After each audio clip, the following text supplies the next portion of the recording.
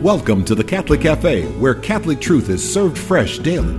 We've made you a reservation in the luxurious corner booth, so come on in and see what's on the menu today. Now, here's your host, Deacon Jeff Drzymski.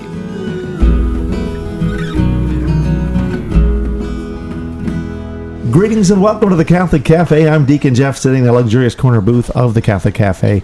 And I just had deja vu. Like, I've been here and I've done this before. It's kind of weird. It is kind of weird. That voice you heard was Tom. Yes, and then sir. over here to my left is Sam Ziggy Rodriguez. That's me. All right, so we're here once again, gathered around this wonderful table, complete with donuts, a croissant, and some nice coffee and tea. A friend of mine, croissants. Bill, lives in Massachusetts. He asked whether or not this booth was in fact luxurious, and I told him it is pretty nice. Fantastic leather. You know? Well, no. It's pleather. It is not leather. It had me fooled. It's Naga hide. So whatever those Naga beasts, wherever they have them, the Naga Ranch, they have gotten us a red one and a white one, and they've made us a booth, which is nice. Yes. You should go online and look at our booth. It's beautiful. Mm-hmm. Now, that said, we are going to talk about something people have probably never heard of before: the story of the Prodigal Son. Has anyone ever heard that before? Never heard of it. No? Is that in... It's in the Bible. It is? Okay. It's not one of those 7 deuterocanonical books. It's pretty much accepted by everybody. I thought it was the Bible and not Homer, but I just trying to... No, it's not a story from Homer. It's not a Greek tragedy or anything like that. No, we've all heard the Prodigal Son, left and right, up and down, back and forward. And to some degree, I think we tune out. I mean, don't you? Yeah. You know, we hear it so much. It's like we hear it a couple times a year at Mass, and we just kind of go like, "Oh, I know this story, so I'll go about disciplining my child, or I'm going to look through the bulletin, and see when the fish fries are. You know, I need to, kind of catch up on the news of the parish, and we kind of don't listen to the gospel, and then the preaching isn't always stellar. I'm sure there are some really good homilies out there about the Prodigal Son. But, it's one of the most written about, most talked about things. But I think it's also one of the most difficult for people to sort of get anything out of. And that sounds weird, but sometimes we're so distant from, it's like, oh, I've heard all this before. I know this. It's like knowing the punchline to a joke or something. You're not moved by it. And I just don't know that a lot of people get moved by this gospel. So we're going to talk about, I guess, why it shows up in Lent. Mm-hmm. Why it's an important thing, and then really what practical applications can we get from this gospel that are actually going to inform us in our day-to-day lives.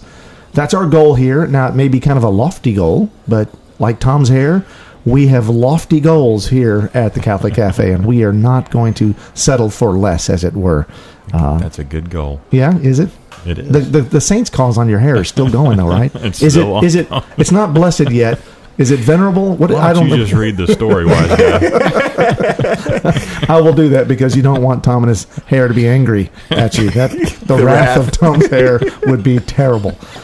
So let's just take a look at the gospel story. And now what it does is, we take a little piece to get us a setting. The church is chosen from. So there's the 15th chapter of Luke. And at the very beginning of the 15th chapter, we hear tax collectors and sinners were all drawing near to listen to Jesus, but the Pharisees and scribes began to complain, saying, "This man welcomes sinners and eats with them." So to them, Jesus addressed this parable. So that's the context. Now then there's the parable of the lost sheep, is what follows next. But we skip that parable at Mass, and we're going to go straight to verse 11 when we start the story of the prodigal son. A man had 2 sons, and the younger son said to his father, "Father, give me the share of your estate that should come to me." So the father divided the property between them.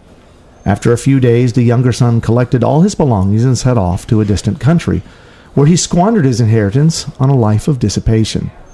When he had freely spent everything, a severe famine struck that country, and he found himself in dire need. So he hired himself out to one of the local citizens, who sent him to his farm to tend his swine. And he longed to eat the fill of the pods, on which the swine fed, but nobody gave him any. Coming to his senses, he thought, "How many of my father's hired workers have more than enough food to eat? But here am I, dying from hunger.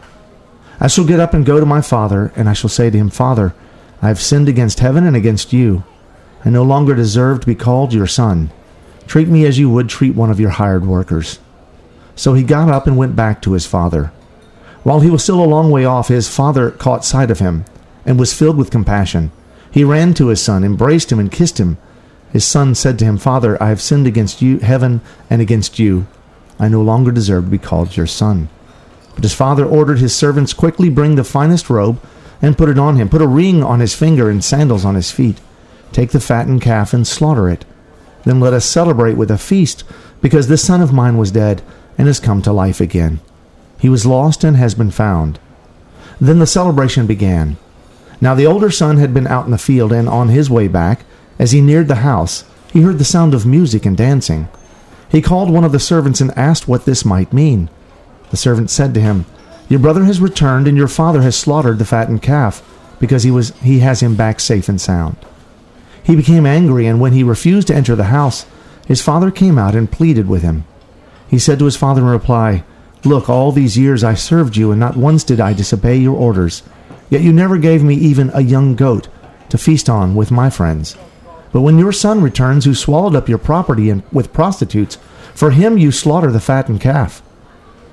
He said to him, "My son, you are here with me always.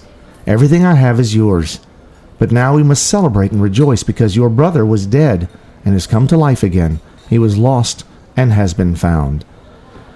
So, wow, there is so much in this story that you could... This thing, I think there have probably been like a million different homilies about this particular reading, and they've all been different.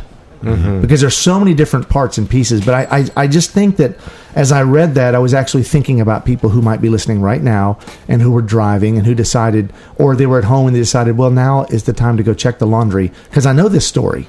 Right, and so they walked off. And I'm not judging, because I do the same thing sometimes. In fact, sometimes I pay more attention to the gospel because I'm actually reading it as a deacon at Mass, you know.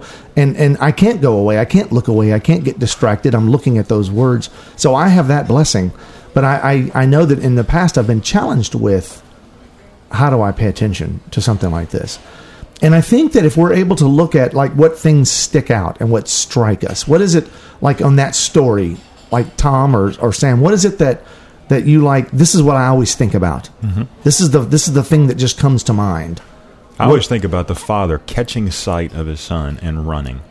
Right. I picture myself doing the same thing with one of my kids. You know, you haven't seen him in a long time. You just catch sight. You don't even have to be looking for them. You just catch them out of the side of your view.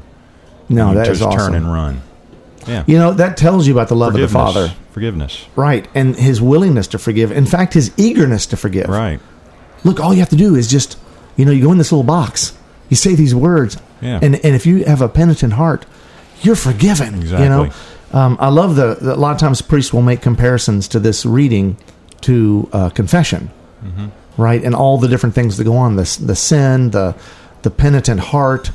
Right. And then coming back, and certainly the penance maybe would be his willingness to eat the, swine food, right? His suffering, his starvation, and then to be welcomed back in, and then to go to the divine and heavenly banquet, right, of the Mass, to be reconciled to the church. What a beautiful image it is. But certainly, Tom, when you're talking about the Father running out to meet him, I like it when I'm counseling or when I'm talking to somebody and they just are ashamed because they're sinners, and they just feel like I shouldn't be here.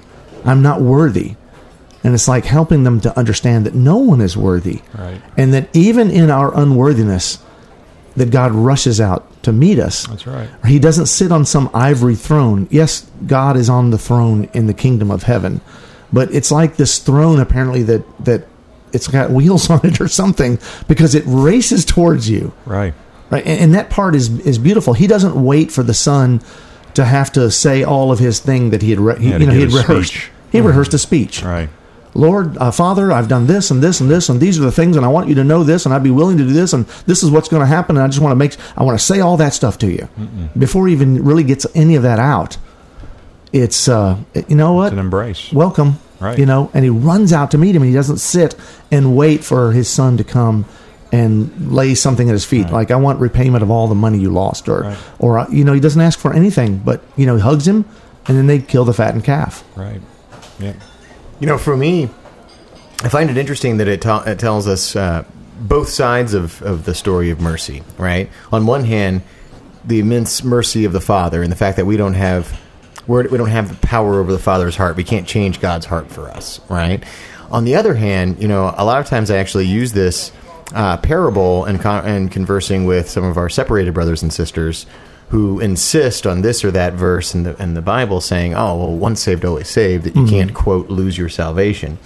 And what I try to use this parable in the first half of it is to say, well, it's not like losing your salvation, like, oh, where did I put it? Like I lost my car keys, or I did this thing and didn't realize that I was going to lose something, right? And in fact, what it is we see this young man saying, "Give me mine, which is coming to me." Right. And referring to his inheritance, which comes after the father has passed away. So what he's saying is drop dead. And in other words, what he's saying is, you're dead to me, and turning his back on the father. And so on one hand, we don't have the power to change God's heart for us. But God's also created us in such a way where we have freedom of choice and and the ability to abuse that freedom and to say to God, "You're dead to me." So when we fall into mortal sin, it's because that's what we're saying to God is, "You're dead to me." Wow. Yeah. So that's scary. That's serious. That's good. We're going to talk more about that. We have to take a break before we do that. I don't want to leave that thought. So remember, you're dead to me. Those are the key words, Tom. Remember, you're dead to me.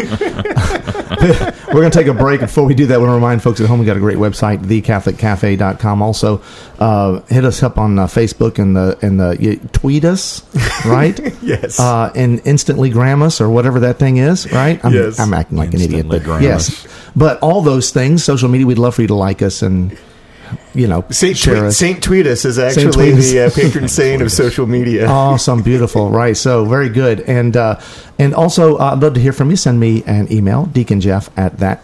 Where is it again? Oh, The Deacon Jeff at thecatholiccafe.com. Not a Catholic Cafe, or not that Catholic Cafe, but thecatholiccafe.com. And with that, we'll be right back.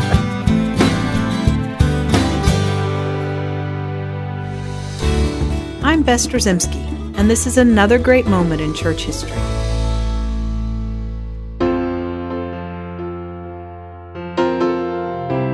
The heresy of iconoclasm came to the forefront in the early 8th century and lasted well into the 9th century.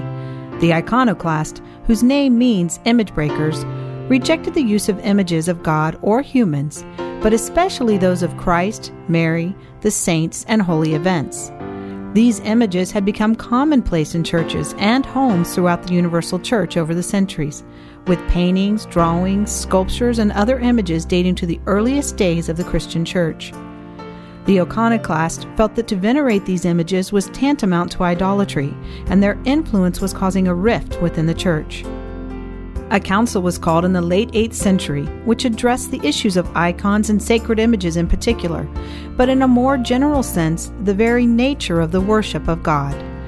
The Second Council of Nicaea in 787 AD was the 7th ecumenical council of the Church and spoke with the full weight of the magisterium, the teaching authority of the Roman Catholic Church. There was much discussion and prayer by the bishops attending the universal gathering. They took into account not only the promptings of the Holy Spirit, but also the works of many great Catholic theologians of the day. The writings of St. John of Damascus are said to have had a profound influence on the Council Fathers.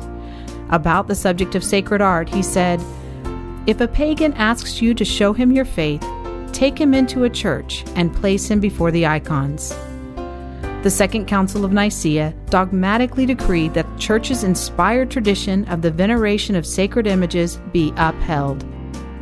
The Council proclaimed, "We define that the holy icons, whether in color, mosaic, or some other material, should be exhibited in the holy churches of God, on the sacred vessels and liturgical vestments, on the walls, furnishings, and in the houses along the roads, namely the icons of our Lord God and Savior Jesus Christ, that of Our Lady Theotokos, those of the venerated angels, and those of all the saintly people.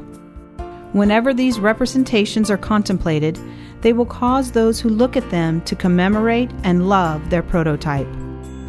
Still today, the Catholic Church continues the centuries-old tradition of the use and benefit of sacred images of all kinds. The dogmatic decrees of the Second Council of Nicaea and many subsequent ecumenical councils to follow on the proper veneration of these images served as a spiritual anchor of inspiration to sacred tradition and the divine revelation of God. I'm Bess Trzymski, and this is another great moment in church history.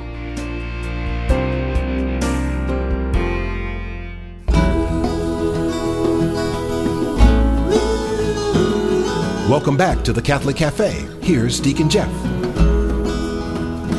And I'm Deacon Jeff, sitting in the luxurious corner booth of the Catholic Cafe with Tom Dorian and Sam Rodriguez.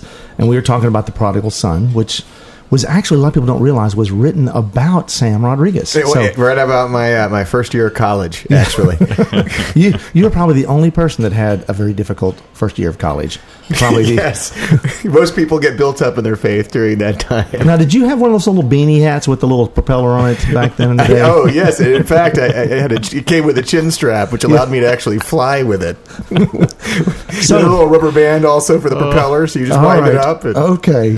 I'm laughing because I can picture it. All right. So Tom was supposed You're dead to me. You're dead to me. Thank you for Yes. bringing back the keywords that are going to get us Segue. back Here we go. into and where we're talking about the Prodigal Son, and Sam right before the break just drops the big you're dead to me, Bomb. and how that really is us essentially refusing the grace of God. Mm-hmm. And he was talking about our separated brothers and sisters in Christ, our Protestant brothers and sisters who we'll talk about once saved, always saved. But here is a story of someone who was with him, right? They were, and if this great estate that he lives on, if we're to call this heaven, right? Mm-hmm. If we're to see this as heaven, they were there with him, or they were in his graces, and then he left, right? Had the fullness of sonship. Yes. And he made a choice, and he chose to leave. And then essentially in that choice is where he's essentially committing what the Catholics would call a mortal sin. You are dead to me. He's saying, I don't need you. I don't want you. In fact, I just want the stuff that you can give me, and then what's due to me, which I'm always scared to ask for that. Yeah, no doubt. Because I got a huge debt. Yeah. I don't really want it's going to be ugly. Yeah, it's going to be bad. And then he takes off and leaves. And this idea of losing grace or leaving of Graceland, the home of Elvis, just leaving is profound. And it kind of brings to mind the part that I love about this story, and I think it's the reason why we have this story, why we tell this during Lent, is because essentially it's about repenting. The son, in the way that Sam you would describe, says you're dead to me, takes off, wallet full, and just heads off and he blows it. It says a life of dissipation. That sounds like it might have been fun right at the beginning, but it got real bad when it dissipated, when all the stuff was gone. But there's a point in there where the son actually, his back is to his father when he realizes that ahead of him is nothing, right? Ahead of him is not the father. Ahead of him is not joy, no hope, nothing ahead of him. And everything was stripped away from him so that he would see that there's nothingness in front of him. And right. So then he turns. And that simple pivot, that turn of his feet, literally in the story, but the turn of his heart, is what made everything possible. It made his welcome or re-welcome into the kingdom, into the sonship, into his father's good graces possible, right? That turn. And it always makes me think about my own life and about people that I meet and people that I talk to who really have gotten to the point at the end of some kind of addiction, some kind of problem, where they look ahead and they go, I see nothing in front of me. Mm-hmm. Right? All this stuff that I thought, whether it was the pornography or the drugs or the alcohol, whatever it was, all this stuff that I thought was going to carry me and sustain me, it's dissipate. It's gone. Right. And I look in front of me and I see emptiness And that's when they come back to the church. That's when they come and they want to reach out to whether it's Deacon Jeff or anybody else and say, can you help me find my way? Right? And that's that turn that makes everything possible. Mm. And the beautiful salvation stories that I hear or that I've experienced all happen based on that one little simple pivot. And we might see like a play, like this big grand production, right? It's a long story. Mm-hmm. It's a long gospel. You'll sit in a mass going like, man, we're like 30 minutes long, this mass, because the gospel is so long. It's a long gospel, but the reality is everything in that gospel hinges on that turning. Mm. And so when that turn happens, now all of a sudden, what's in front of him? Hope. And the big payoff is it pays off, right? He gets close. He doesn't even he gets like literally onto the land, and all of a sudden the father catches sight and races out to greet him. The father doesn't wait. And so that turn, it just makes me think about all the people who are struggling in life, all the people who are looking for some sense of hope, a sense of meaning in their lives. They're struggling with addiction. They're struggling with pornography. They're struggling with, addiction to power or, whatever it is that they're struggling with. A lot of alcohol, a lot of drugs going on in the world. And the reality is it doesn't mean that you have to be healed to make that turn. Right. That turn is really just it's the one thing that you can do. You can do that. It's almost a pharisaical thought to even think you can be healed that you have to be healed before you can come back. Yes. You follow what I'm saying? Yeah, because you're exactly right. You're kind of being legalistic. Right. And God's not legalistic. Well, you're also self-deprecating. You're saying, God can't possibly love me. Right.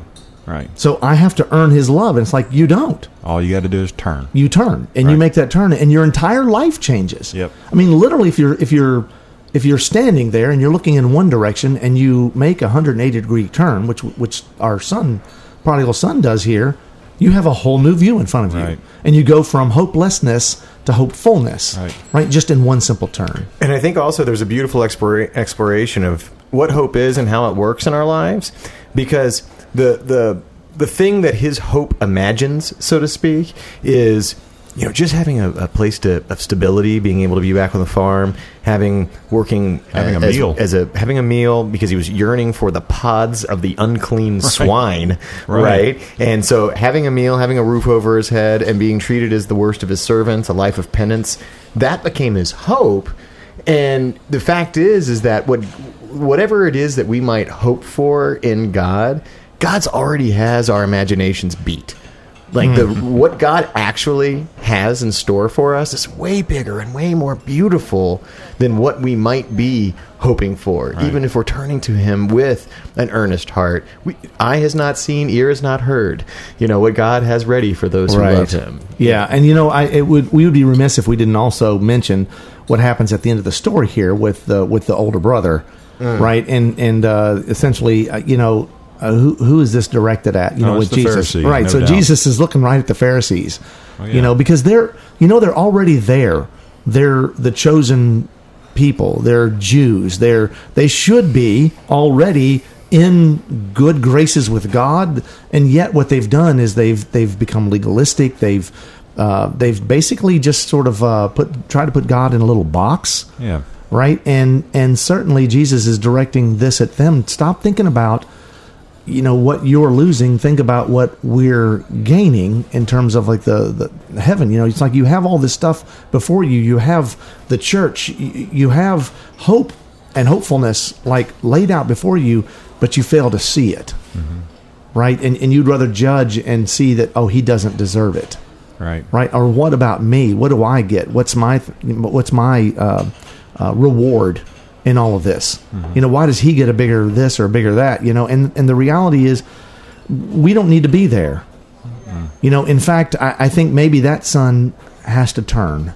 Right. And I think that the Lord would just remind him, it's like, and maybe he did, as the father says, you've always been here with me and everything I have is yours. Mm-hmm. Hopefully that softened his heart. I heard a talk given once that said that this is a message on the need for receptivity and the importance of receiving that which is given. That a lot of times, what the second son has failed to do is receive that which is already given. Son, all that I have, I've already given to you, but Yeah. have you really received what I've given to you? Have any of us really received all the graces that God has given us, making us priest, prophet, king by our baptism, giving us a helmet of salvation, a breastplate of righteousness, a belt girded in truth, a shield of faith, a sword of This sounds like the spirit. toy aisle at Target, doesn't it? This is incredible stuff. Imagine going down there and you could have it all. Right, but that and also the gifts of the Holy Spirit. Amen. And all the various, all that is available to us, and the call to holiness, Yeah. all that's available to us through that. Have we received that? Yeah. I mean, it's a simple question. thing. Again, it's as simple as just a turn. It's a pivot, right? And so whoever you are, whoever's listening to this right now, and just take it on, my personal recommendation, my own personal experience in my own life when I look back and I can see times where there have been pivots and turns that have changed my life, literally, in terms of grace and offered me hope that maybe I thought wasn't there. Because I wasn't looking at it, right? So if you're listening to this and you're in a place where you don't have hope in front of you, put hope squarely in front of you. You may not be there at the Father's, on his great estate yet. Turn and look at it, because I guarantee that he's going to see you and he's going to run towards you. But you need to put him essentially in your sights. So that means turn. So wherever you are, and it's a simple turn, and that's what we're going to pray for, and that's what we want folks to understand about the prodigal son. Turn and receive that grace. And let's ask our Blessed Mother to pray for us on this journey. Hail Mary, full of grace, the Lord is with thee. Blessed art thou among women, and blessed is the fruit of thy womb, Jesus. Holy Mary, Mother of God, pray for us sinners, now and in the hour of our death. Amen.